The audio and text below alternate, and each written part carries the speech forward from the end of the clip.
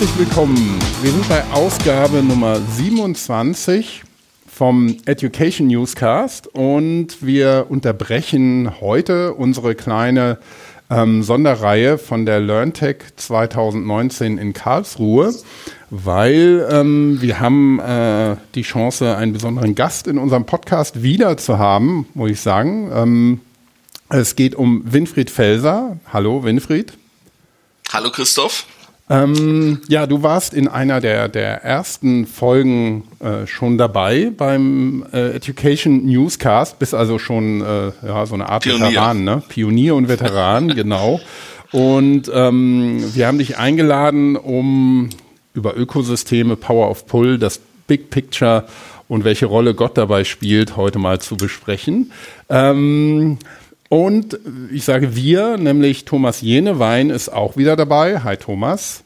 Hallo zusammen. Auch den Hörern wahrscheinlich schon bekannt.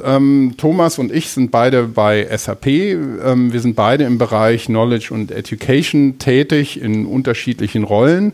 Aber der heute der Interessante ist natürlich Winfried, Gründer von Competence Site und auch in der Fraunhofer Gesellschaft tätig. Aber Winfried, vielleicht kannst du dich einfach nochmal selber ein bisschen den Hörern vorstellen. Genau, Fraunhofer ist jetzt schon 20 Jahre her, dieses Jahr, Ende dieses Jahres. Aber wir sind wurden dann auch immer von Fraunhofer immer als Spin-off aktiviert.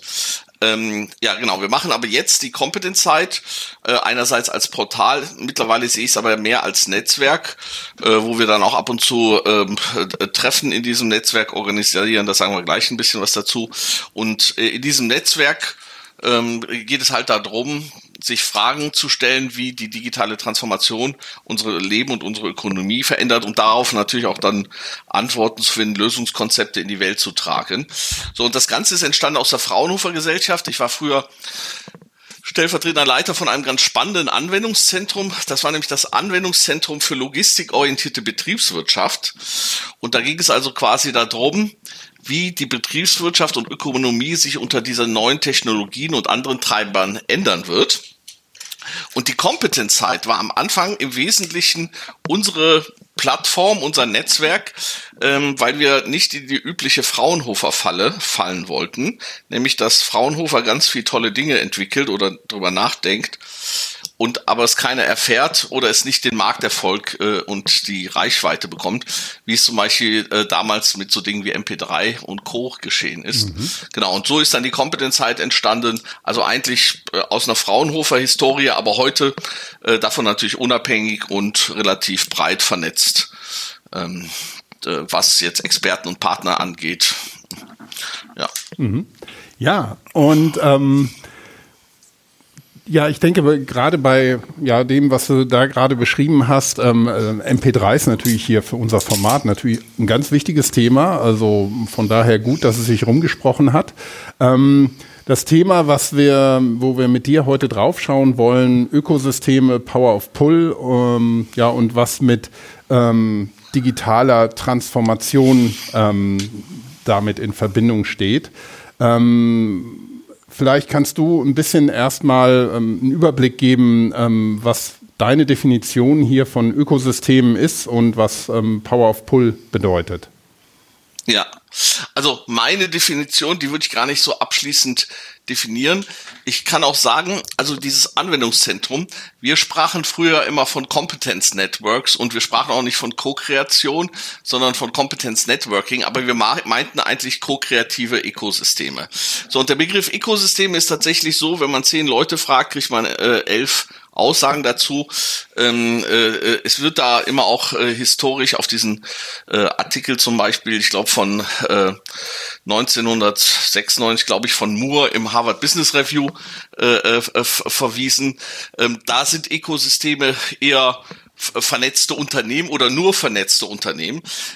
Für mich ist der Begriff Ökosysteme sehr viel breiter, so breit wie wir Competence Networks ausgesehen hat, nämlich schon auch Vernetzung von Unternehmen, also eher letztendlich eine Alternative zur Illusion der flachen Märkte. Aber Ökosysteme kann sich zum Beispiel auch innerhalb der Organisation bilden. Zum Beispiel der Mark Wagner von Deticon propagiert halt letztendlich in seinem Company Rebuilding, dass eigentlich jede Organisation quasi zum Ökosystem unternehmerischer Zellen werden muss.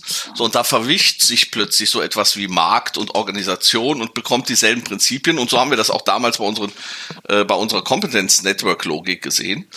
Und mit Dave Ulrich zum Beispiel hier Mr. Business Partner, der hat nämlich jetzt auch die Market-Oriented Ecosystems entdeckt auf dem Drucker Forum. Das ist jetzt sein Schlüsselthema, habe ich neulich diskutiert. Wie ist das eigentlich mit dem individuellen Ökosystem? Und das fand er und ich sowieso, wir fanden das zumindest mal als Thema auch spannend. Das heißt, wenn man ein Ökosystem dann so weit fasst, ja, dann kann man fast noch weiter zurück zu den Ursprüngen aus der Ökologie gehen und sagen, das ist eigentlich das lebendige Umfeld, der lebendige Kontext, die für ein Lebewesen letztendlich entscheidend sind, damit diese Diversität seine Lebensform möglich macht. Und insofern ist so eine Perspektive auf Ökosysteme relativ generisch von großen Unternehmensstrukturen oder von Plattformbetreibern wie Apple und dem Ökosystem von Apple bis hin zu unternehmensorganisationsinternen Ökosystemen, oder dass sich selber jeder fragen muss, was ist eigentlich mein Ökosystem, in welchem Ökosystem bin ich, und so eigentlich beliebig rein und rauszoomen kann.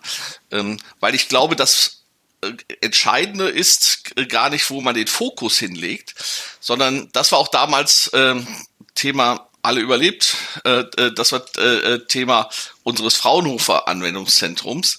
Wie verändern Digitalisierung, kultureller Wandel und so weiter die Strukturen grundsätzlich? Und ich glaube, das, was wir jetzt mit Ökosystem beschreiben, zeigt und deswegen finde ich das mit dem großen Bild gut, das wir heute besprechen, zeigt einen sehr fundamentalen Wandel, der grundsätzlich Strukturen, die wir heute kennen, oder ökonomische Metaphern verändern wird, und das, was wir heute noch mit Markt beschreiben, Organisation und selbst das mit Produkten, wird morgen ganz anders funktionieren, und all das ist in dieser nebulösen Wolke für mich relevant. Ja, vielleicht ist also irgendwie bietet es auch eine gewisse Projektionsfläche, höre ich da so raus, ne? Das ist wie New Work. Ist das eine Ja, also wir wollen jetzt ja nicht die New Work-Kiste aufmachen, aber du sagst, das Richtige ist natürlich auch eine Projektionsfläche, ein Heilsversprechen. Ich glaube aber, es ist auch das intuitive Erfahren an ganz unterschiedlichen Stellen, dass die Menschen merken, die digitale Revolution, wenn überhaupt digital das richtige Wort ist, oder die digitale Transformation, hat an ganz verschiedenen Stellen eben nicht nur die alten Strukturen effizienter gemacht und im alten tayloristischen Paradigma der Märkte, der Silos, der Arbeitsteilung, der Effizienzoptimierung einfach durch Automatisierung noch mehr Effizienz reingebracht. Das wirklich Spannende ist da, wo es sich paradigmatisch fundamental verändert und wir nachher die Ökonomie ein zweites Mal anschauen und nicht wiedererkennen, weil Ökonomie plötzlich ganz anders funktioniert. Und bei uns ging das damals bis hin zu der These, dass wir sagen, wir müssen auch unsere betriebswirtschaftliche Theorie da vollkommen neu aufstellen, denn die ist eigentlich die Theorie des alten Paradigmas, der alten Denkmuster. Und da glaube ich, da wird man in Ökosystemen auch ganz andere Fragen behandeln und manche Fragen noch stärker gewichten, als das früher der Fall ist. Aber sonst, Thomas, genau richtig, das Nebulöse verführt natürlich auch immer dazu. Das war bei New Work so, das ist bei Industrie 4.0 so, dass natürlich jetzt jeder sein Päckchen da drunter macht. Und jetzt wird ja auch dieses Jahr das Drucker Forum Ökosysteme diskutieren, und ich fand halt total witzig, dass der Dave Ulrich, den ja die Personaler kennen als die Ikone für das HR-Business-Partner-Konzept, jetzt plötzlich zu einem Vertreter des Ökosystemdenkens und sogar des marktorientierten Ökosystemdenkens wird. Das zeigt, dass das Projektionsfläche ist und vielleicht einfach auch jetzt so eine Popularität gewinnt, dass es alle mitnimmt, aber ich sehe das gar nicht als so schlimm an. Vielleicht ahnen auch einfach alle, dass es in diese Richtung geht. Vielleicht eine Frage dazwischen, auch um ein bisschen die unter den Hörern abzuholen, die vielleicht nicht so tief im Thema drin sind. Wir hatten in der Vorgängerfolge von unserer heutigen Episode hier mit der Birte Welsch nachzuhören im Education Newscast Nummer 26. Nee, nicht 26, ich glaube 24 ist es. Wir packen das in die Shownotes. Da hatte sie ein schönes Beispiel gebracht, das das, glaube ich, ganz, ganz schön illustriert hat. Sie hat gesagt, wir denken und arbeiten heute noch vielfach in den Strukturen des industriellen Zeitalters, bewegen uns aber sehr schnell in ein digitales Zeitalter und schaffen es eben häufig nicht, die Strukturen und die Arbeitsweisen und auch das Miteinander nicht dementsprechend anzupassen. Wie siehst du das denn, Winfried? Da gibt's ja, glaube ich, viele Ebenen und viele unterschiedliche Geschwindigkeiten. Wenn mir jetzt jemand sagt, ja, wir lassen gerade das Industriezeitalter hinter uns und sind jetzt dabei, ins digitale Zeitalter zu kommen, dann bin ich als normaler Arbeitnehmer, sage ich entweder, kann ja sein, aber woran merke ich das denn jetzt, dass ich immer häufiger am Computer sitze oder mein Chef ist immer noch der gleiche und der hat immer noch einen Chef und der hat wiederum einen Chef, welcher dann irgendwann den CEO, wenn es eine große Organisation ist, als Chef hat. Also man hat oft noch schöne, stramme Hierarchien, wo von oben nach unten diktiert wird und dann hat man so Mischformen, wo dazwischen auch noch diskutiert wird, aber wer am Ende dann das letzte Wort hat, ist auch irgendwo klar. Wo bewegen wir uns in der Realität, wenn wir darüber sprechen? So wie du es skizziert hast. Also Gibson hat ja mal gesagt, die Zukunft ist schon da, sie ist nur nicht gleich verteilt. So ist auch die Vergangenheit immer noch da, aber sie ist nicht gleich verteilt. Und wir haben jetzt nicht in 0-1-Wechsel, dass vom Tag X plötzlich alles nur noch die neue Logik ist und alte Logik verschwunden ist. Und man muss auch sagen, in manchen Bereichen wird die alte Logik auch noch ganz lange bleiben. Die Leute hat zum Beispiel mal so eine Analyse gemacht bei der Digitalisierung, wo kommt der große Knall? Und oder der kleine Knall, aber wo hat man auch eine lange Lunte und eine kurze Lunte? Also wo passiert das ganz schnell und wo passiert das nicht ganz schnell? Wenn du zum Beispiel Birte erwähnst, dann sagt Birte genau das Richtige. Also das heißt, die Logik ändert sich, die Muster ändern sich, die Strukturen. Wir denken halt immer noch in Markt, Organisation, Abteilung, Hierarchie, Effizienzoptimierung und im digitalen und das war auch richtig für ein Zeitalter. Der Gerhard Wohland nennt das die Taylor-Wanne, wo es darum ging, einfach für Massenmärkte effizient zu sein. Ja, dann sind diese Strukturen gar nicht gut oder schlecht, sondern die sind einfach je nach Kontext besser oder schlechter geeignet. Und wenn man einfach Effizienz auf Masse produziert, Economies auf irgendwas, dann sind die alten Strukturen auch gar nicht schlecht. Das Problem kommt nur mit den alten Strukturen, wenn der Kontext sich fundamental ändert, wenn Dinge immer individueller werden, wenn Dinge integrierter werden, dann kann die neue Komplexität nicht von den alten Strukturen, die auf etwas anderes ausgerichtet sind, abgebildet werden. Und dann finden halt diese typischen Shifts statt. Ja, das heißt, die Hierarchie wird eher ersetzt durch das Netzwerk oder das klassische Organigramm.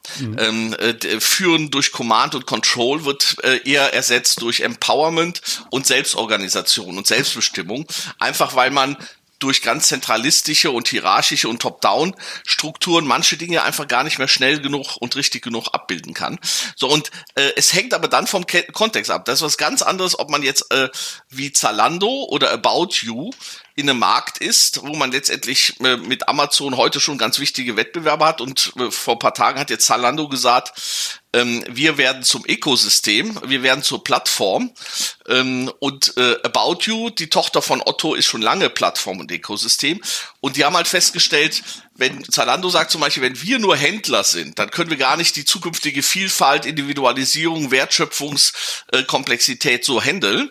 Wenn wir aber letztendlich eine Plattform zur Verfügung stellen und das Ökosystem blühen und gedeihen lassen, dann kriegen wir eine ganz andere Schlagkraft. Ja, und das ist zum Beispiel auch derselbe Grund, warum jetzt ein Mark Wagner zum Beispiel mit Company Rebuilding rumläuft und sagt, warum die internen Strukturen sich ändern muss. Oder zum Beispiel Haier, der chinesische Konzern, die haben das beim Drucker Forum vorgestellt, sich so umstrukturiert hatten, weil die festgestellt hatten, der große Konzern, der Monolith, der ist halt in gewisser Weise ein Dinosaurier, und der passt nicht mehr in die Zeit der Amazons und Alibabas und der heutigen Haiers rein.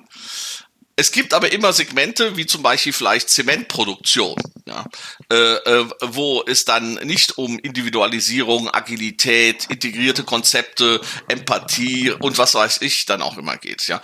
Und wenn du jetzt gerade Birte erwähnst, Birte und Tandemploy steht ja in gewisser Weise für den Wandel. Die haben ja angefangen damit, dass sie in einer Organisation Leute gematcht haben, die zusammen so ein Job-Tandem realisieren wollten. So, genau. Jetzt haben die aber gesehen, unter Umständen ist das in anderen Applikationen viel spannender. Und was die jetzt machen, die bauen jetzt eine Plattform, um eigentlich das Matchmaking zu unterstützen für Netzwerkstrukturen, für irgendwelche Missions, ob das jetzt ein Working-Out-Loud-Circle ist oder eine Arbeitsgruppe oder ein Job-Tandem. Es ist eigentlich in solchen neuen, fluiden Netzwerkorganisationsstrukturen immer wieder dieselbe Aufgabe. Man muss halt ein lebendiges Ganzes schaffen und dann muss man schaffen, dass in diesem lebendigen Ganzen eine Plattform katalysiert, dass sich die Richtigen finden, um zum Beispiel eine Marktchance zu realisieren oder ein bestimmtes Kompetenzpotenzial an den Markt zu tragen. Ja. So, und insofern zusammenfassend, die Vergangenheit wird uns auch noch lange erhalten bleiben und wenn irgendeiner ein Automobilzulieferer in der hintersten Kette ist und da muss er irgendwann mal aufpassen, dass er vielleicht nicht durch 3D-Druck oder andere disruptiven Technologien wegsubstituiert wird. Aber unter Umständen kommt die neue Logik gar nicht so schnell bei ihm an oder wenn er, wie gesagt, Zementproduzent ist. Andere müssen sich aber heute eher gestern statt morgen auf so einen Wandel einstellen. Und das erklärt auch, warum ja plötzlich alle hier auf New Work, Agilität und solche Themen letztendlich setzen. Also da ist Ökosystem quasi nur ein Buzzword, das diese neue Welt beleuchtet. Und viele anderen sind aber auch komplementäre Buzzwords dazu, oder ich will sie gar nicht so disqualifizieren, Begrifflichkeiten, die aber alle unsere Zukunft zusammen charakterisieren. Mhm. Welche siehst du da noch? Ne? Gibt einige auch Vordenker wie Christensen und so, auch die du oft zitierst. Ja. Hast du da so deine Top 3, Top 5, die du da mal skizzieren könntest, auch vielleicht mit dem Bezug zum Thema Ökosystem? Also mein absoluter AAA-Favorit, den ich fast stalke, und gerade in Kombination zum Beispiel mit Clayton Christensen, ist letztendlich der John Hagel und seine Power of Pull, die auch bei uns heute ein Thema spielen. Der Clayton Christensen hat zum Beispiel ein schönes Buch geschrieben, Competing Against Luck. Und das Tolle ist, der sagt halt, wir müssen nicht mehr in Produkten und Services denken, sondern wir müssen vernetzt denken. Auch die neue Logik muss uns vernetzter denken lassen, was Produkte und Services angeht. Und er nennt das, wir müssen überlegen, was ist der Job to be done für einen Kunden. Und unter Umständen ist der Job to be done viel individualisierter, integrierter und braucht auch viel mehr Partnernetzwerke, als dass das triviale Produkt letztendlich gebraucht hat. So, und deswegen glaube ich zum Beispiel Clayton Christensen passt sehr gut zu jemand wie den John Hagel, denn das, was der John Hagel mit der Power of Pull beschrieben hat, ist eigentlich die Logik, die man dann für Wertschöpfungsstrukturen oder Netzwerke braucht, damit die funktionieren, um solche neuen Produkt- und Serviceangebote letztendlich realisieren zu können. Ja, also das heißt, wenn der Markt und das Produkt und der Service immer komplexer wird und Komplexitätsfähigkeit fordert, dann muss auch die Organisation entsprechend da geeignet sein. Und bisher hatten wir halt die Power of Push und die Power of Top-Down. Ja. Also genauso, Christoph, wie du es geschildert hast. Ja, also wir hatten Hierarchien und die gab es Command und Control und man hat in die Lieferkette hineingepusht und man hat Leute dazu gebracht, etwas zu tun. So, und The Power of Pull zeigt eigentlich eine wunderbare Zukunft auf. Das ist nämlich die Zukunft, wo vielleicht Menschen und Organisationen Dinge tun, weil das Thema, oder wie man heute so schön sagt, der Purpose, das Commitment zu einer Sache, sie letztendlich dazu bringt, sich einzubringen, in einem Netzwerk mit aktiv zu sein und letztendlich das dann in diesem Power of Pull skalieren zu lassen. So, und da hat John Hagel noch drei verschiedene Stufen unterschieden. Er sagt, es gibt Power of Pull im Sinne von Access. Ich habe einen riesen Zugriff und kann Menschen für mich mobilisieren. Im Sinne von Attract, dass er sagt, Menschen finden sich und Organisationen wechselseitig attraktiv und kommen zusammen. Und die höchste Stufe ist für ihn dann dieses Achieve. Menschen kommen zusammen und erreichen mit diesem Pull etwas zusammen. Ich nutze manchmal existierende Technologien, um das zu charakterisieren. Ich sage, das eine ist so ein bisschen wie Google, das andere ist wie Facebook. Und das dritte, was zitiert wird immer von Hagel, und das ist ganz spannend, ist das SAP Developers, die SAP Developer Community, weil er sagt, die SAP Developer Community ist für ihn quasi so etwas, was er so ein Creation Space oder Creative Space könnte man das nennen, so eine Plattform, wo Leute zusammenkommen und gemeinschaftlich, und zwar nicht, weil jemand sie beauftragt, sondern eigentlich, weil letztendlich sie gemeinsam voneinander profitieren wollen, ja, letztendlich dann etwas geschaffen haben, was sicherlich für den Erfolg von SAP gerade in den innovativen Geschäftsfeldern nicht zu unterschätzen war. Ja. So, und also Christensen und Hagel sind für mich da zwei ganz wichtige Ikonen. Der eine mit seinem Job to be done, der andere mit seinem Power of Pull. Und in gewisser Weise, wen ich noch erwähnen möchte, sind dann Vagro Lasch mit der Service Dominant Logic. Warum erwähne ich die? Weil die eigentlich die beiden Denken von Christensen und John Hagel mittlerweile ganz schön vereint haben. Ja. Also Vagro Lasch haben auch gesagt, Service Dominant Logic, die Welt geht weg vom Produkt und nicht mehr das Produkt oder der Service ist wichtig im Sinne von einer konkreten Dienstleistung, sondern der Service ist wichtig, den der Kunde empfindet. Und diese Service-Dominanz wird die Produkte- oder Güterdominanz ablösen. So, das war ihre ursprüngliche Aussage. Das passt so ein bisschen zu Christensens Job to be done. Das Spannende ist, über die Jahre haben die gesagt, okay, wenn wir das wollen, wenn wir eigentlich da einfach so eine viel bessere, viel tiefere Wertschöpfung vielleicht realisieren wollen für den Kunden, dann brauchen wir Ökosysteme, die das machen. Ja, und wenn man sich heute das letzte Buch zu Service Dominant Logic anschaut, dann ist das fast so ein bisschen das Denken von Clayton Christensen und das Denken von John Hagel vereint. Also diese drei Bücher würde ich dann empfehlen zu lesen, dieses Competing Against Luck, Power of Pull und die Service Dominant Logic. Und als viertes quasi ein Buch, das auch integriert wie Service Dominant Logic und das sich ganz explizit auf John Hagel bezieht. Und das ist das Buch Exponential Organizations. Ja. Und in dem Buch Exponential Organizations weiß ich gar nicht, wie oft da und ob da der Begriff Ökosystem vorkommt. Aber eigentlich, das ist ein ganz populäres Buch, gerade so im Bereich Internetökonomie. Die Exponential Organizations beschreibt eigentlich nichts anderes als die Umsetzung von The Power of Pull im Rahmen von exponentiellen Organisationen. Also wie schafft es eine Organisation, sehr schnell zu wachsen, ein zweites Facebook zu realisieren, aber auch vielleicht ein About You oder ein Zalando und so weiter. Was sind da die Prinzipien? Und das ist fast wie ein Fortsetzungswerk von Power of Pull. Und diese 4 Werke, ja, wenn man wirklich verstehen möchte, was ist die zukünftige Logik unserer Ökonomie, dann glaube ich, wenn man diese 4 Werke gelesen hat, ist man da ziemlich gut aufgestellt. Ja, die sollten wir dann auch in den Shownotes am Ende nochmal verlinken, ne? Ja, absolut. Ja, super. Vielen Dank.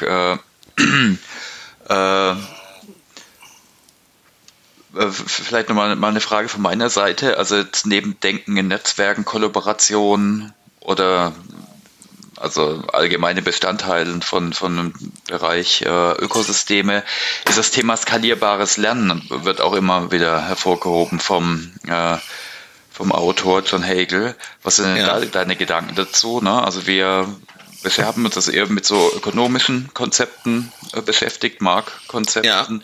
Wir kümmern uns ja aber auch ums Thema Personal und Entwicklung, Lernen. Hat aber ein bisschen eine andere Komponente, nicht so stark individuell, sondern eben auch so organisatorisches Lernen, oder?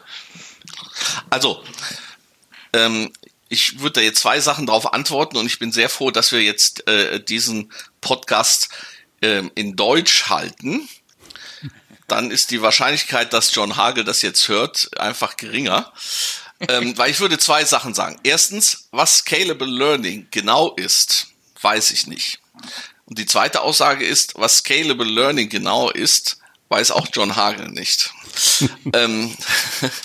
Also der Erfinder von Scalable. So, das ist jetzt eine ganz böse Aussage. Aber trotzdem bin ich begeistert von Scalable Learning. Und das ist ja auch eigentlich mal ganz cool, dass man begeistert sein darf von etwas, wo man nicht weiß, was es exakt ist. Aber ich kann mal versuchen, es zu umreißen. John Hagel sagt, das, was in Zukunft die Organisation ausmacht, ist nicht mehr das Skalieren von Effizienz. Scalable Efficiency war quasi das Paradigma der alten tayloristischen Organisation, die halt für Massenmärkte effizient immer dasselbe machen muss. Wenn jetzt die zukünftigen Märkte mehr gehen in Richtung Innovation, Agilität, Kundenzentrierung und so weiter, dann ist offensichtlich Scalable Efficiency nicht mehr das, was es ausmacht. Ja. Und da sagt John Hagel, ja, das neue Paradigma oder der neue Glue von Organisation oder die neue Sinnstiftung ist Scalable Learning. Das heißt, es stellt sich ja immer die Frage, warum gibt es überhaupt eine Organisation? Da gibt es den berühmten Aufsatz von Ron Coase, The Nature of the Firm, der gesagt hat, warum ist eigentlich nicht alles Markt? Der gesagt hat, die Organisation gibt's, weil das Transaktionskosten spart, wenn man nicht jeden Tag am Markt sich neue Leute reinholt. Wobei zum Beispiel Stute in Paderborn, die haben jeden Tag vor ihren Fabrikhallen Tagelöhner stehen und die holen sich jeden Tag, gucken die sich die an und holen sich dann die rein, die sie haben wollen. Und das Schlimme ist ja, die Transaktionskosten gehen ja immer wieder nach unten, gerade durch die Plattform, durch die Marktplätze und so weiter. Da müsste man sagen, okay, dann gilt ja diese Nature of the Firm gar nicht mehr. Also was hält die Firm noch zusammen, wenn es nicht Transaktionskostenvermeidung ist oder wenn es Scalable Efficiency ist? Und dann sagt John Hagel, ja, vielleicht ist die Organisation genau der Rahmen, oder ich würde sagen, das organisationale Ökosystem, genau der Rahmen, der dafür da ist, dass man eben nicht nur statisch zusammen den Markt befriedigen kann mit den neuen, komplexeren Anforderungen, besser als die alte klassische Organisation, sondern diese neue Ökosystemorganisation muss sich ja auch dynamisch, adaptiv hin in Richtung dieses Marktes entwickeln und muss letztendlich quasi auch eine Innovationsplattform und Lernplattform sein. Und dann ist es vielleicht so, dann ist das Miteinander, ja, nicht nur, dass man miteinander jetzt diese Wertschöpfung schafft, sondern dass man das auch nachhaltig tut und auch zusammen das Lernen realisiert. Wenn das so ist, wenn John Hagel da recht hat, so fuzzy das noch ist, das ist noch fuzzier als Ökosysteme, dann könnte das ja eine total spannende Perspektive sein und darauf, Thomas, sollten wir auch bei Next Champion eingehen, weil das wäre auch mal vielleicht ein Kompliment zu der Corporate Learning Community in Hamburg, dass wir darauf eingehen, was die strategische Bedeutung des Learning ist, ja, dass man, wie du eben angedeutet hast, dass das eher eine organisationale Frage ist, als nur ein individuelles Lernen, ja, dass man sich fragen muss, wenn zum Beispiel jetzt mit dem Stefan Schüssler sprachen wir ja oft von der transformationalen Rolle von HR, ja, wenn Organisationen jetzt so in der Transformation sind, dann bedeutet das, sie müssen gemeinschaftlich vom Alten ins Neue sich hinein lernen, ja, das ist dann vielleicht nicht das Lernen lernen, was man typischerweise assoziiert, was noch der alten Logik entspricht. Aber das Scalable Learning sagt halt einfach, in diesen Ökosystemorganisationen oder Netzwerken wird es extrem wichtig sein, dass das Lernen eben nicht nur einen betrifft, sondern dass man es schafft, als Organisation insgesamt so einen Lernfortschritt hinzubekommen und die Transformation und Innovation zu schaffen, die man möchte. So, und da habe ich, und insofern, Christoph, ist das eigentlich jetzt doch ein Lerntalk-Talk, ne? Lern-Tech-Talk. Ja. Hatte ich ja bei der LearnTech spekuliert, was zum Beispiel solche Konkretisierungen sind von Scalable Learning. Der John Hagel sagt, Scalable Learning ist halt geschieht halt insbesondere in solchen Creation Spaces, also in Räumen, wo man gemeinschaftlich lernt. Und für mich, also wo man Discovering, Diffusing und Application und Applying letztendlich realisiert. Und unser gemeinsames Lieblingsbeispiel, Thomas, du weißt, was unser gemeinsames Lieblingsbeispiel von Scalable Learning ist? Thomas, ich möchte es dich sagen lassen. Nee, ich glaube, das ist es gerade nicht, weil wenn ich skalierbar höre, ohne Witz, ich denke da sofort immer an nutzergenerierte Ansätze. Also ich meine, die alten Ansätze auch im Lernen waren ja, die Personalabteilung sagt, wer lernt und wer Inhalte produziert, die wählen die aus, die erstellen die. Und was sich ja inzwischen auch da mehr durchsetzt, ist, dass die Experten oder dass jeder eben Inhalte produziert. Und das ist eben natürlich ein exponentieller Skalierungsanteil, auch digital. Ja. Also Netzwerke sind wichtig, wie WOL und sich zu vernetzen. Ja. Aber jetzt die richtige Skalierung. Wenn wir auch von Skalierung sprechen. Ja. Wenn wir von Skalierung sprechen, das andere hatte vielleicht auch nochmal andere absolute positive Vorteile, die ich jetzt gar nicht unter den Tisch kehren möchte. Aber wenn wir von Skalierung sprechen, oder meiner Meinung nach skaliert es ja vor allem, dass jeder Mitarbeiter Inhalte produziert. Ob es jetzt ein Video ist, wir hatten das sogar, BASF geht in die Richtung. Wollte ich jetzt gerade sagen. Also das Learning. Genau. Ja, also das BASF-Beispiel. Ja, genau. Also du hast... einerseits möchte ich dir voll zustimmen, aber dann vielleicht ein bisschen in Nuancen differenzieren. Also Christoph, für dich als Nicht-Insider, das Wort, das der Thomas so ein bisschen vermieden hat und dann auch nur als Abkürzung, glaube ich, gesagt hat, war Working Out Loud. Und in der Tat, Working Out Loud und das BASF-Beispiel, die ich jetzt beide mal kurz skizzieren möchte, sind interessante Referenzen, um mal Scalable Learning zu diskutieren. Vielleicht das erste, fangen wir tatsächlich mit dem BASF-Beispiel an. Da, Thomas, hattet ihr ja dieses super tolle Event zur Zukunft des Learnings organisiert, wo BASF das vorgestellt hat, und ich glaube, es ging sogar um Lernen bei südamerikanischen Töchtern. Und das eine war natürlich Workplace Learning und Learning on the Job und kollaboratives Learning. Was mich besonders beeindruckt hatte, dass, wie du gesagt hast, gar nicht die HR-Abteilung das organisierte oder den Content produzierte, sondern es war skalierungsfähig, weil die Leute selbst ihre How-to-Videos und so weiter produziert haben und eigentlich nachher die Learning Unit nur noch dafür da war, wie eine Plattform das zu kanalisieren und zu enablen. Und du hast recht, diese gemeinschaftliche Transformation, Skalierung klappt dann, wenn du das Empowerment des Netzwerks hinbekommst und wenn nicht mehr irgendein Monolith, irgendeine Lernabteilung der Engpass ist. So, warum sehe ich aber auch Working Out Loud da ein bisschen positiver als du? Es ist nicht das Skalieren der eigentlichen Transformation, des eigentlichen Inhalts des Wandels einer Organisation. Da bin ich bei dir. Aber es ist quasi eine Voraussetzung. Es skaliert Netzwerkfähigkeit. Und deswegen bin ich, auch wenn manches auch so ein bisschen überhyped wird, bin ich dann doch von WOL am Ende dann angetan, weil ich gesagt habe, gerade in den hierarchischen Organisationen, wo die alte Logik noch sehr stark dominierend war früher, da lernen die Leute jetzt mit einem Scalable Learning, lernen die quasi die Netzfähigkeiten, die sie in Zukunft brauchen. Das heißt, dezentral fangen einfach Leute an, für dich, Christoph, die treffen sich einfach, machen sogenannte Working Out Loud Circle. Das sind dann immer 12 Leute, das sind dann irgendwie von 4 bis x Leuten, aber immer noch überschaubar. Und ich glaube, da gibt es 12 Einheiten, 12 Wochen, die man da durchläuft, und da unterstützt jeder jeden und en passant lernen die einfach letztendlich, wie man mit so einer Hyper-Netzwerkstruktur also vorankommen kann, jenseits der klassischen, immer noch existierenden hierarchischen Struktur. Und deswegen, da finde ich es ganz positiv, aber ich bin bei dir, Thomas, sowohl WOL als auch BASF, muss ich sogar sagen, beides ist für mich jetzt noch nicht die letzte Version von Scalable Learning, weil mir fehlt, selbst bei dem BASF-Beispiel, die strategische Dimension. Wenn die sich ihre How-to-Videos sharen und produzieren und sharen, dann finde ich das total cool. Also selbstorganisiertes Lernen, ja, das ist eine super Voraussetzung. Und das ist so ein bisschen diese Graswurzel, die für eine Transformation dann doch anscheinend immer wichtiger wird. Was mir dann fehlt, ist tatsächlich, wie kriegt man jenseits des How-Tos und des Operativen eine strategische Ausrichtung seines organisationalen Ökosystems. Ja, also wie bricht man durch die Wüste ins gelobte Land auf oder in eine neue Welt?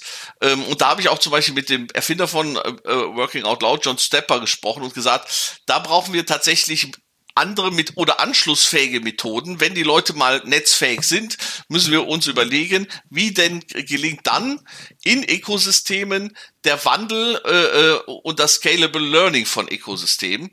Und da hatte ich dann bei der LearnTech dann auch ein paar Ideen zu skizziert. Aber das Spannende ist, das ist halt tatsächlich noch ein ganz weites, offenes Feld. Aber es ist ein hochrelevantes Feld, weil ich da bei John Hagel irgendwie aus der Intuition bin und sage, das wird ganz entscheidend sein, wie Organisationen tatsächlich ihre skalierbare Lernfähigkeit optimieren, weil das ist ja einfach dann auch die Geschwindigkeit, wie schnell sie dann im Sinne von Gibson, die Zukunft ist noch nicht gleich verteilt, einige haben es schon und einige haben es schneller und die anderen weniger schnell. Diese Scalable Learning Fähigkeit ist gleichzeitig dann auch ganz entscheidende Zukunftsfähigkeit von Organisationen.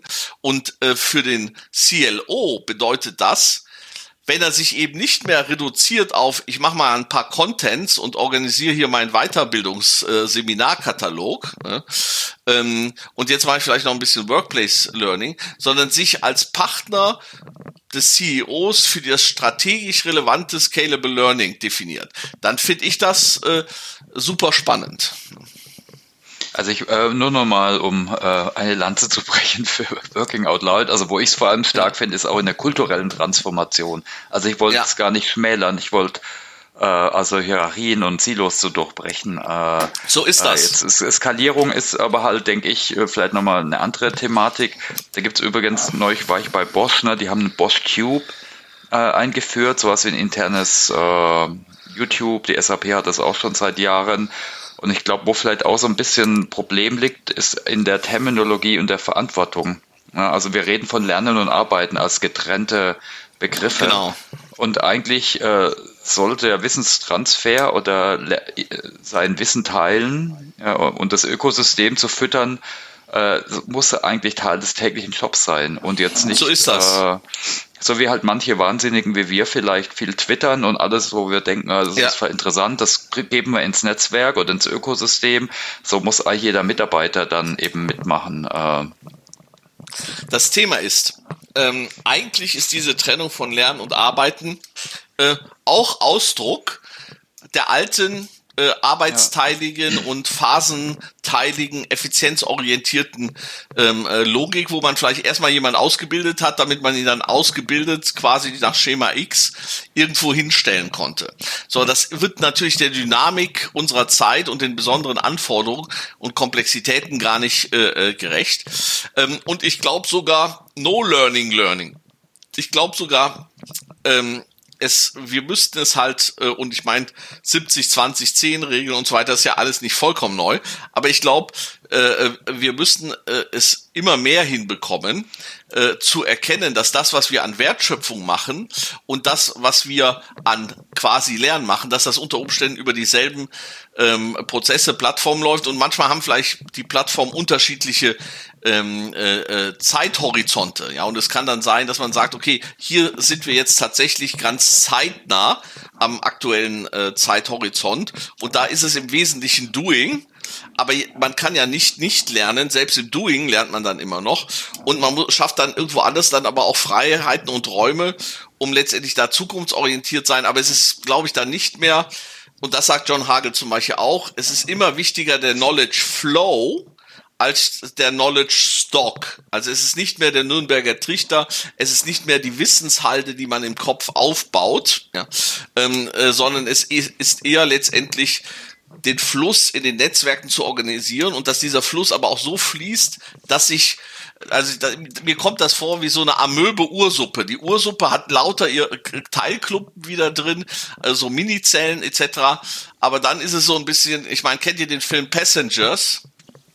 Da fliegt so ein Raumschiff einsam durch den Raum und 2 Leute wachen auf. Ja, also das heißt, diese Ursuppe, wo sich andauernd in diesem Ökosystem neue Strukturen, neue Zellen bilden, steht halt nicht fix da, sondern die bewegt sich in der Zukunft und da muss man gucken, wie man letztendlich es hinbekommt, das mitzunehmen. Und das finde ich eine super spannende Aufgabe. Also mich zum Beispiel haben nie so Sachen wie Weblearning oder E-Learning, sorry for that, ne, aber die haben jetzt nie so das ganz große Leuchten bei mir reingebracht, weil das war für mich Digitalisierung im Sinne von effizienzorientierteres, ja.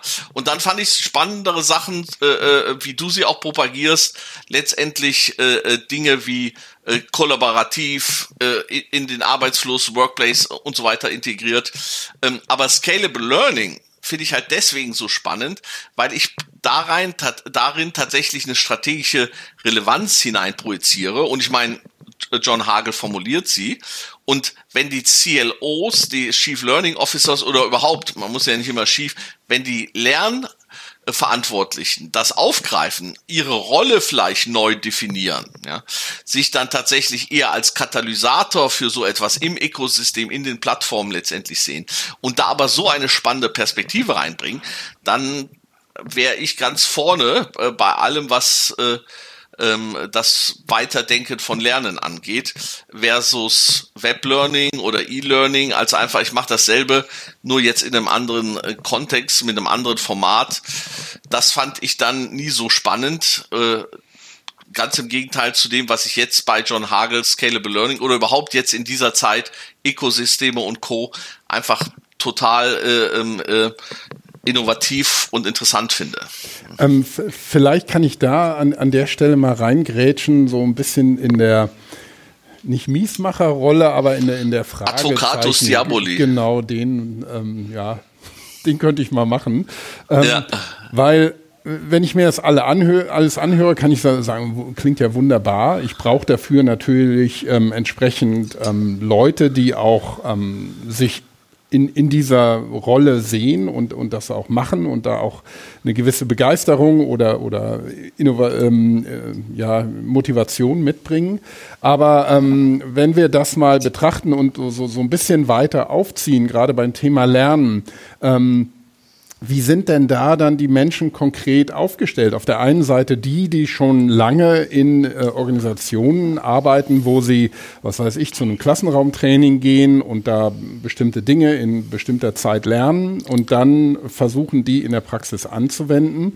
Andere machen das vielleicht auch mit E-Learning, wobei ich tue mich zum Beispiel persönlich auch mit E-Learning immer ein bisschen schwer, würde ich dir zustimmen. Aber wo fängt es denn an? Also sind denn die Universitäten schon auf einem Weg, sich von ihrem klassischen Modell, das ja auch so ein immer noch sehr auf Frontalunterricht, genau wie in der Schule ausgelegt ist und man hat Seminare, man hat Übungen, man hat Vorlesungen, man lernt ein Fach und wird dann da drin ausgebildet, mehr oder weniger mit mal links-rechts gucken, kommt aufs Thema Fach und Uni an. Und am Schluss hat man dann so ein Zertifikat in der Hand, wo drauf steht, was man ist. Und daran knüpfen sich dann viele Erwartungen in den Unternehmen, was die denken, was man dann alles kann. Und dann kommt man da rein und plötzlich ist eine ganz andere Erwartungshaltung, was das Thema Lernen, was das Thema Zusammenarbeiten angeht. Wie siehst du da die Zusammenhänge so im Großen von den verschiedenen Institutionen, aber auch von dem Mindset, das die Leute einfach heute vielleicht schon mitbringen oder auch eben nicht mitbringen? Also ich glaube, ich weiß gar nicht, heißt er eigentlich Sebastian Thun oder Sebastian von Thun, der ehemalige Chef der Google autonomen Autos und der jetzt Udacity gelauncht hat. Ja, also der hat ja immer gesagt, er disrupted hier die Universitäten und das alte Lernen. Also erstmal dieses alte Lernen, man lernt vorab und so weiter. Ich glaube, das hat in bestimmten Bereichen auch immer noch seine Berechtigung, um vielleicht einfach Grundskills zu sehen. Ich glaube, in manchen Bereichen ist es einfach so, da wird man Dinge lernen, die gar nicht mehr der Dynamik unserer Zukunft gerecht werden. Also deswegen sage ich, das ist niemals eine 0 oder 1 Sache. Es wird aber sicherlich Verschiebungen geben. Und zum Beispiel der Sebastian Thun, wenn ich ihn jetzt nicht falsch zitiere, hat aber gesagt, all diese fixen Diplomas und monolithischen Lernkonzepte, das macht alles gar keinen Sinn. Und das Erste, was er dann letztendlich, glaube ich, mit Udacity gemacht hatte, war tatsächlich quasi mehr so in diese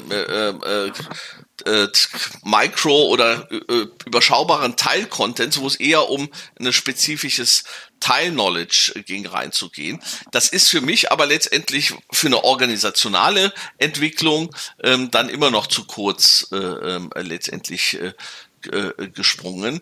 Also ich sag, es wird sowohl das klassische Lernen für bestimmte Dinge immer noch geben. Die IHKs werden halt immer noch wahrscheinlich ganz lange so ausbilden. Es wird dann immer letztendlich, sagen wir mal, das Udacity-Format geben. Aber es wird vielleicht auch das Udacity-Format der Zukunft geben, das dann vielleicht doch kollaborativer ist. Und für Organisationen glaube ich halt, es gab ein uraltes Konzept, Communities of Practice, ja, dass das, was John Hagel mit seinen Creation Spaces oder Communities oder sonstigem meint, ja, dass man da überlegen muss, ganz weg von diesem individuellen Lernen, wie schafft man letztendlich Räume, Plattformen, Kontexte, dass jetzt nicht nur der Einzelne bei neuen Herausforderungen sich da up-to-date bringt, sondern dass letztendlich die Amöbe insgesamt sich da in die richtige Zukunft bewegt, ja. Und vielleicht auch mit unterschiedlichen Geschwindigkeiten. Da sind einige dann wie bei Crossing the Chasm, wie bei Innovation und der Gauss-Kurve, die da bei Crossing the Chasm immer gezeigt sind einige dann First Mover,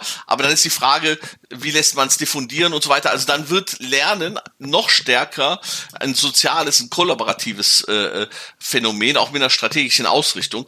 Jetzt bin ich ja kein Learner, das heißt, die Musterlösung, die perfekte Antwort, die musst du jetzt von Thomas bekommen.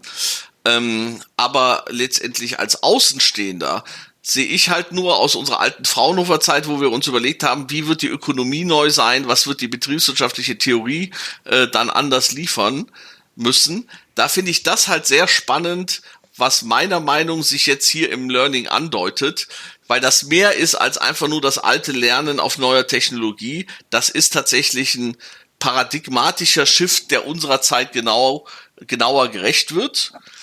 Ihn im Detail runterzubrechen, da sage ich, da müsste ich noch ganz lange drüber nachdenken und ich wäre wahrscheinlich auch der falsche Mensch. Und da sage ich, da ist Thomas genau der Richtige, oder Thomas? Ja, danke für den. Ich meine, die Frage von Christoph war, also ich habe gerade nochmal geschaut, Wenger, der hat sein Buch zu Communities of Practice 1998 geschrieben. Ne? Genau, und lernende Organisation. Das gibt's ja auch schon länger.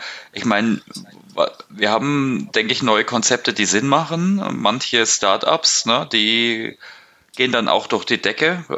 Das sehen wir immer wieder und vor allem Tech-Firmen, dass wir das gesamte System transformieren. Ich denke, da hat das System schon noch eine sehr starke Beharrung und vor allem auch Abwehr gegenüber Neues. Und wir sehen halt bei Privatschulen oder Privatuniversitäten oder wenn einzelne Rektoren oder Dekane innovativ sind, etwas, aber wir sehen ja schon, wie schwierig ist es in Firmen, eine Kultur zu transformieren, ne? Richtung mehr Agilität, mehr selbstgesteuertem Lernen, das dauert Jahre. Ja. Das geht nicht von heute auf morgen nur durch eine neue Software. Wäre schön für SAP, wird nur noch mehr verkaufen, aber ich meine, das liegt ja auf der Hand, dass die Menschen und Systeme vor allem, die Ökosysteme, die ändern sich nicht sofort. Und ich denke, Schule und die ganzen Public-Themen, die haben da noch ganz andere Beharrungskräfte. Also das dauert wahrscheinlich Jahre. Ich denke, die Ansätze wie Hands-on-Learning und Vernetzen, skalierbares Lernen, das wird auch in der Schule Sinn machen. Es gibt viele Sachen, die man auswendig sinnlos lernt, wahrscheinlich sogar besser lernt, wenn man es tut oder sich reflektiert. Es gibt da Ansätze, aber ich denke, da sind wir insgesamt echt noch weit weg und das hängt an ganz vielen Themen, wie immer, ne? Weil alles ist komplex, von Föderalismus bis hin zu den Jobstrukturen und so weiter, ne, in Schulen. Ja, also da kann ist ich leider. Ja, genau. Aber da ist jetzt, wo du es gerade sagst, also ich meinte jetzt eher so in Richtung, wie sieht da dieses ultimative Konzept vielleicht auch generell aus? Aber was jetzt Schulen angeht, da finde ich halt jetzt tragisch, du hast eben Föderalismus genannt. Jetzt haben sie es ja, glaube ich, geschafft, diesen Digitalpakt für die Schulen jetzt doch durchzuwinken. Aber unter Umständen springt er in die falsche Richtung, weil er halt nur technologiezentriert ist. Bei den Schulen gibt es ja durchaus gerade auch die ausgezeichneten Schulen im wahrsten Sinne, also Schulen, deren Schüler letztendlich ganz hervorragend sind, die dann tatsächlich auch ganz neues Lernen propagieren. Ja, und ich glaube, unter Umständen wird der Markt das richten. Also es ist zum Beispiel so, unsere eigene Tochter ist ja nach Summerhill gegangen, was eine ganz radikale Lernform propagierte, nämlich jeder lernt, wenn er möchte, wenn er nicht möchte, lernt er nicht und er lernt so organisiert, wie er es hat. Das halte ich heute im Nachhinein für falsch, aber Summerhill hat zum Beispiel die Sudbury Schools inspiriert und da gibt's der eine oder andere kennt vielleicht die Nena-Schule in Hamburg. Ich weiß nicht, ob ihr schon mal gehört habt davon, dass Nena in Hamburg diese Schule gemacht hat. Die ist nach dem Sudbury-Konzept und das Sudbury-Konzept geht auch auf das Summerhill-Konzept zurück. So, und da ist es so, da ist genau das, was du, Thomas, jetzt skizziert hast, ne? Als Logik für neues Lernen ist da schon ins Schulkonzept hineingebracht. Und was die Sudbury-Schulen, die auch teilweise sehr kommerziell sind, dann auch dokumentieren, ist, dass ihre Schüler ganz hervorragend dann nachgefragt werden von den Top-Universitäten, von den Top-Unternehmen zum Teil. Also insofern, das Beharrungsvermögen der alten Logik bleibt in den Unternehmen und bleibt in Schulen und Universitäten eine ganz wichtige Komponente. Aber unter Umständen wird es einfach Alternativen geben, die das dann letztendlich dann doch anders realisieren. Und irgendwann, glaube ich, wird dann auch der Druck auf die, also entweder werden sie dann untergehen, de facto, oder einfach aufgrund minimierter Relevanz. Oder sie werden dann sich doch früher oder später anpassen. Also vielleicht mal eine ganz andere Facette davon. Bei einem Freund von mir, der ist Unternehmer, hat sich halt jetzt jemand beworben mit Bachelor. So, und normalerweise hat er früher eigentlich immer nur mit Masterabschluss eingestellt. Aber was da ganz interessant ist, das war ein Bachelor und kombiniert irgendwie mit Teilabschlüssen in ganz spannenden Themengebieten über Udacity und andere Formate, wenn ich mich richtig erinnere. Ja, das heißt, plötzlich hast du da eine Alternative zum Master. Ja, also entweder machst du den Master oder du nimmst deinen Bachelor und machst irgendwas anderes, aber das vielleicht was. Und dann ist die Frage, was halt die großen Companies, die großen Brands und so weiter nachfragen. Und wenn die dann plötzlich sagen, zum Beispiel Udacity hat ja ganz wesentliche Partnerschaften mit den großen Automobilern, glaube ich, mit den Zulieferern, mit Bosch und so weiter gemacht. Ja, dann wird sich jemand dreimal fragen, mache ich dann noch irgendwie hier meine Klassik oder mache ich dann nicht letztendlich auch den Udacity-Weg?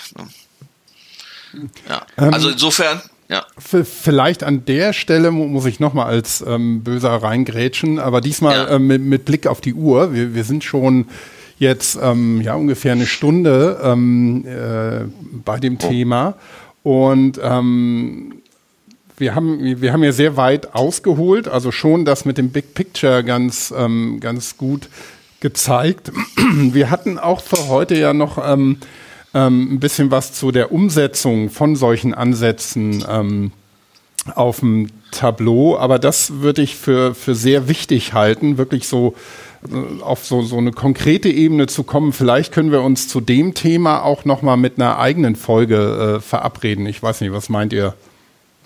Ja, weil dann könnten wir jetzt auch nochmal über Gott sprechen. Und, ich meine, ein paar Punkte haben wir vielleicht auch schon angesprochen, ne? Vernetzung in Communities, genau. Selbstorganisiertes Lernen, also Leuten also ein Rahmenwerkzeug an die Hand geben, ob es eine Videoplattform ist, eine Community oder irgendwie eine Methode für WOL. Man muss sich halt eben schon, denke ich, mal Übersicht machen, was gibt's an neuen Ansätzen zur Vernetzung, um wirklich voneinander zu lernen, aber vielleicht auch um so Crowdsourcing-Ansätze oder user-generierte Inhalte zu erstellen, rund um Lernwissenstransfer, und dann muss man natürlich immer die für seinen Kontext auswählen. Ich kann ja nicht alles auf einmal machen. Ich denke, es ist alle jetzt ihr Firmen-YouTube machen, macht vielleicht auch nicht überall Sinn. Für manche macht das vielleicht Sinn. Ne? Für manche, die jetzt eher ein kulturelles Thema haben, da macht vielleicht doch sowas wie WOL Sinn, dass sie da eher das mal die Vernetzung und die fördern und Hierarchieaufbruch. Ja, also es ist so, es gibt schon diese Beispiele, also eben nicht nur WOL, zum Beispiel, ich bin ja ein Harald Schirmer-Fan, was der Harald bei Conti, was ja jetzt nicht auch gerade eine kleine Klitsche ist, da schafft mit seinen Enterprise Social Networks, mit seinen Kollaborationsplattformen, mit seinen Guided Networks, wo Guides dann auch gucken, dass sie ihre Communities voranbringen. Da weiß ich jetzt nicht, inwieweit Continental das auch für eine strategische Transformation nutzt oder ob das alles eher mehr so selbstorganisiert ist. Aber ich würde auch sagen, vielleicht ist das tatsächlich am besten, bevor man das jetzt in die letzten 5 oder 10 Minuten reinquetscht. Und vielleicht können wir sogar überlegen, ob wir da nicht sogar den ein oder anderen Gast, wie jetzt vielleicht ein Harald Schirmer oder jemand anderen da reinnimmt, und dann letztendlich auch anhand solcher konkreten Use Cases das letztendlich reflektieren. Ja, ich denke auch, das wäre gut, ne? Oder, ja, Thomas? Ja, sehr, sehr gerne. Also machen wir gerne in einem Monat nochmal was. Vielleicht aber, bevor wir jetzt abbrechen, hast du neben den Büchern, die wir in die Shownotes packen, Winfried, hast du nochmal weitere Tipps für Lektüre oder vielleicht auch für Austausch? Ich habe gehört, es gibt demnächst auch so eine coole Veranstaltung von dir. Also erstmal gibt es eine ganz coole Blogparade von dem Thomas Jennewein zum Hashtag Next Learning. Oh ja. Und dann gibt es ein wirklich cooles Event mit Thomas Jennewein. Und das ist keineswegs bei Next Champion die Learning Session. Noch cooler als die Learning Session, die ist auch cool mit Thomas. Und da werden wir uns auch über solche strategischen Themen unterhalten, ist die Craft Beer Session am Abend zuvor. Da steckt auch viel Lernen drin, ne? Nee, aber da steckt vor allem viel Ökosystem drin. Und das wollte ich jetzt allen nochmal, und Vernetzung drin. Da würde ich nämlich allen nochmal raten, auf LinkedIn einfach zu schauen. Wenn man schmerzfrei ist, da kann man sich auch meine metaphysischen Beiträge auf LinkedIn durchlesen. Aber noch lustiger und näher am Lernen und der Zukunft sind dann Beiträge zum Beispiel auch von dir, Thomas. Und du hast ja unter anderem mit dem Stefan, glaube ich, zusammen diesen wunderbaren Beitrag, was eigentlich die Craft-Beer-Bewegung zu tun hat mit dem Thema Ökosysteme und vielleicht auch neues Lernen in gewisser Weise und Scalable Learning, weil auch wenn ich jetzt gestern gesehen habe, selbst im Rewe gibt's jetzt Craft Beer und im Hit habe ich es ja auch schon gesehen, aber eigentlich das war ja eine Graswurzelbewegung, die sich gerade als Ökosystem selbst mobilisiert hatte gegen die großen, immer vereinheitlichenderen Bierkonzerne. Und deswegen rate ich jeden am 27.03. Zur Craft Beer Session von Thomas Jennewein ins Phantasialand zu kommen. Und wer sich dann auch tatsächlich noch fachlich etwas tiefer machen kann, am nächsten Tag ist dann Next Champion tatsächlich als Event. Und da treffen sich ganz viele spannende Köpfe zum Thema Digitalisierung. So als vielleicht prominenteste Köpfe der Professor Pinkwart, der ja früher Rektor der HHL war. Heute ist er Wirtschaftsminister in NRW, wird dabei sein. fast schon Teil des Inventars, des intellektuellen Inventars. Thomas Sattelberger wird sicherlich die HR- und New Work-Community aufmischen. Der Professor Meffert, der Marketing-Papst, ist dabei und Professor Hermann Simon. Das ist ganz spannend, weil wir mit beiden reflektieren, wie müssen sich eigentlich Organisationen in dieser neuen Logik aufstellen. Aber daneben sind halt ganz viele spannende, auch Praxisvertreter dabei und weitere Experten. Wie zum Beispiel Miriam Jahn, die jetzt hier von einem Hidden Champion kommt, IFM, und jetzt einen neuen Hidden Champion in Köln aufzieht. Und aufgeteilt ist das Ganze so in verschiedene Tracks oder nach der Scrum-Methodik, glaube ich, nennt man es Chapter.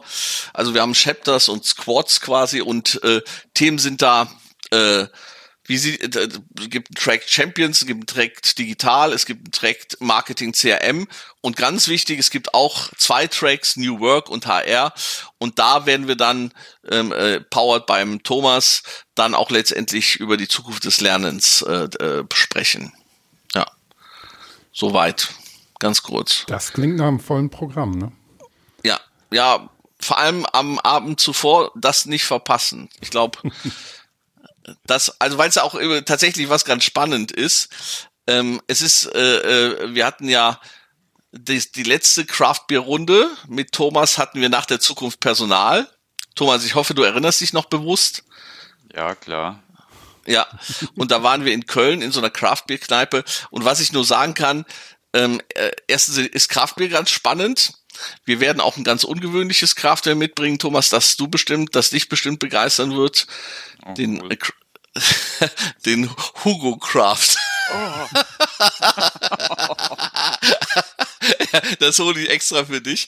Aber was halt schon schön ist, Christoph, und vielleicht hast du auch Zeit, würde ich mich freuen, dann können wir da direkt mehrere Podcasts machen. Was halt schon schön ist, gerade in dem Kreis, wenn ich jetzt an unser letztes Treffen nach der Zukunft Personal, da kann man dann plötzlich über viele Konzepte in so einem Abend viel fundierter sprechen und auch vielleicht den einen oder anderen Kopf dann vielleicht auch noch besser kennenlernen. Mhm. Und also insofern ist das eine doppelte Chance. Das ist Netzwerk und also das ist ein wichtiges Stichwort, das du sagst. Weil eigentlich wollen wir gar kein Event machen. Also wir wollen keine Chakas und keine Inszenierung und vorne gibt es Tänzer und Nebelschwaden und Lichteffekte, sondern eigentlich wollen wir ein Ökosystem in gewisser Weise unterstützen, dass wir einfach sagen, wie schaffen wir einfach Plattform, damit Menschen zusammenkommen, aber das Wirkliche findet eigentlich erst danach statt. Ja, und das ist das, was wir da beabsichtigen. Also insofern tatsächlich wichtiger Hinweis von dir, Christoph, nochmal. Auch das ist eine neue Logik, dass man eben sagt, Events in diesen disruptiven Zeiten darf man nicht mehr inszenieren und bespielen und bescherzen, ne, sondern wir müssen es eher schaffen, die Netzwerke, die es gibt, durch solches Zusammenkommen dann nochmal verstärken und vielleicht sogar neue zu schaffen. Super. Ja, das klingt nach einem Plan. Also ich komme gerne, wenn ich es mir irgendwie einrichten kann. Aber Podcast ist natürlich auch ein guter Aufhänger dafür. Thomas, last famous words von deiner Seite noch?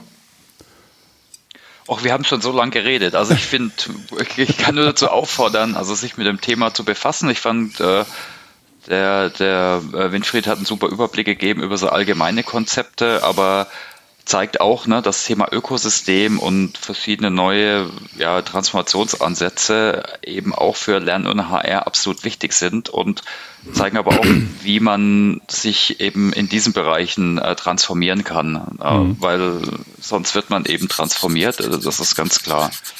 Ja, herzlichen Dank, Winfried, für deine Zeit auf jeden Fall. Ja, und ich freue mich. Danke euch beiden auch. Ja, vielen herzlichen Dank, auch von meiner Seite. Ich möchte mich auch noch mal kurz an der Stelle, wie immer, bedanken bei den Kollegen von OpenSAP, die uns bei dieser Podcast-Produktion im Ganzen unterstützen und auch die Plattform bereitstellen. Ich habe schon mehrmals angedeutet, man hat jetzt noch nicht so viel gemerkt, aber wir arbeiten trotzdem kontinuierlich dran, das Thema auszubauen und auch die Plattform zu verbessern. Und ich habe ja immer noch das Thema Rückkanal auf meinem persönlichen Tablett hier, weil wir natürlich auch von euch und Ihnen, den Hörern, Feedback bekommen wollen und Fragen bekommen wollen. Also ein bisschen mehr das Ganze interaktiv gestalten. Das liegt, wie gesagt, nicht an unserem Unwillen, sondern an den technischen Restriktionen. Aber ich bin im Moment Sachen am gucken wie Slack und andere Kanäle, vielleicht auch die SAP-Community. Da müssen wir nochmal reingucken, dass wir auch noch mehr Feedback bekommen können. Die vielen, vielen vorgestellten Bücher und andere Sachen werden wir so gut es geht in den Shownotes verlinken. Und dann, Winfried, Thomas, sehen wir und hören wir uns demnächst wieder, wenn es um die Umsetzung geht von dem, was wir heute gehört haben. Ich danke euch. Super. Dankeschön. Schönen Tag euch. Ebenso. Tschüss.